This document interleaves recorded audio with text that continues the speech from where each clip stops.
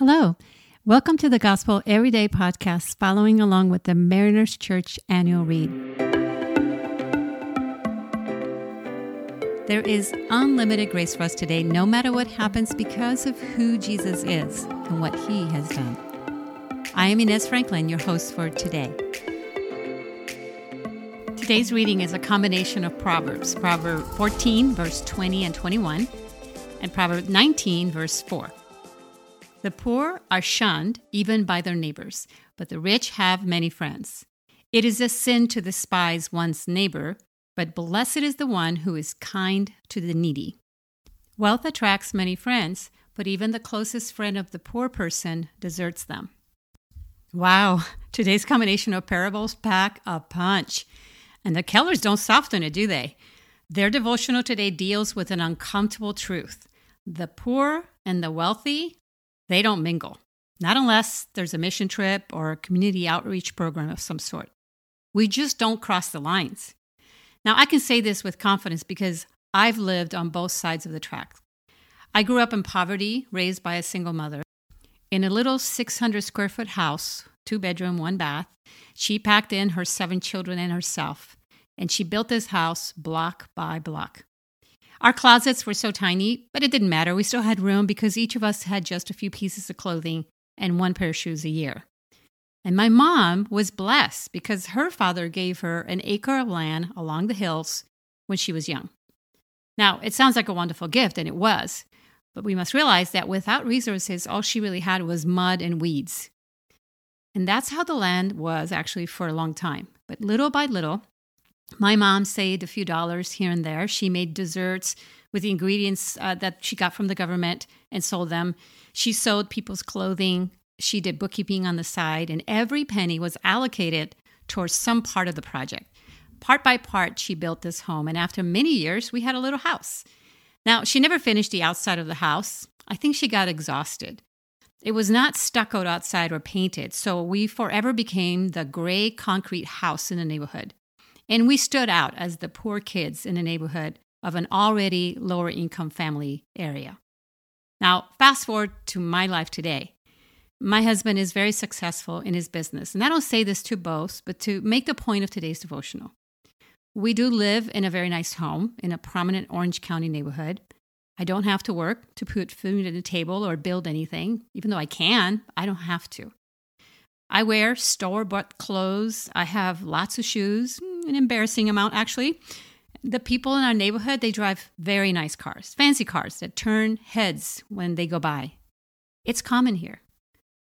The other vehicles, the ones with rust, crash damage, unfixed, or bald tires, those vehicles, they belong to the workers who stream in every morning through the gated community gate to care for the houses of the fancy people that live over here.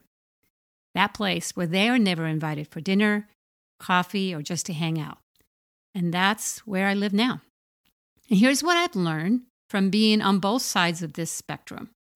And a long season, I would say, in between.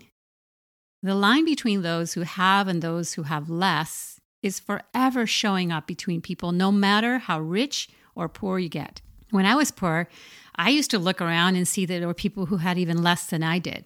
Maybe their house was not made of concrete. They were living in a little shanty made of wood that could easily be blown over a hurricane. People who had less clothes and less food and less resources altogether. Some of them had less teeth or health problems because they had no access to medical care. And now I see it happening in the other direction. There's always someone that has more, the bigger house, the nicer car, the bigger boat, or maybe even an airplane or 2. We humans divide ourselves by our types, by our resources often.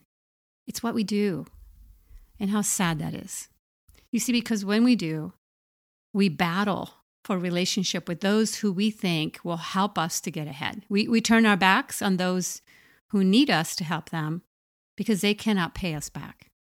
And the truth is, both the poor and the rich, we all have issues, dreams, and challenges. We have all kinds of needs. And they might be different, sure, but none of us are free from the ups and downs of life.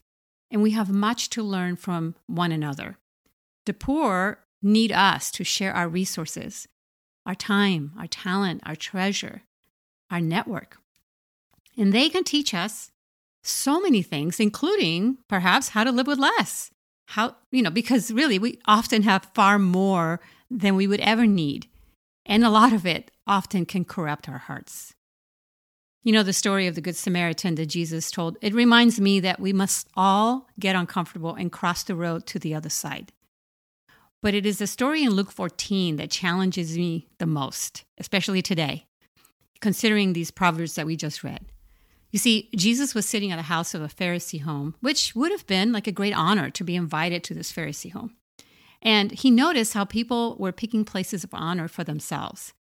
And Jesus tells them a parable about not picking the best seats, sitting in the worst seat and be moved forward is better than sitting in the best seat and being sent back.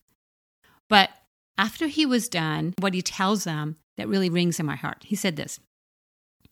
Jesus said to the host, "When you give a luncheon or dinner, do not invite your friends, your brothers or sisters, your relatives, or your rich neighbors. If you do, they may invite you back, and so you will be repaid.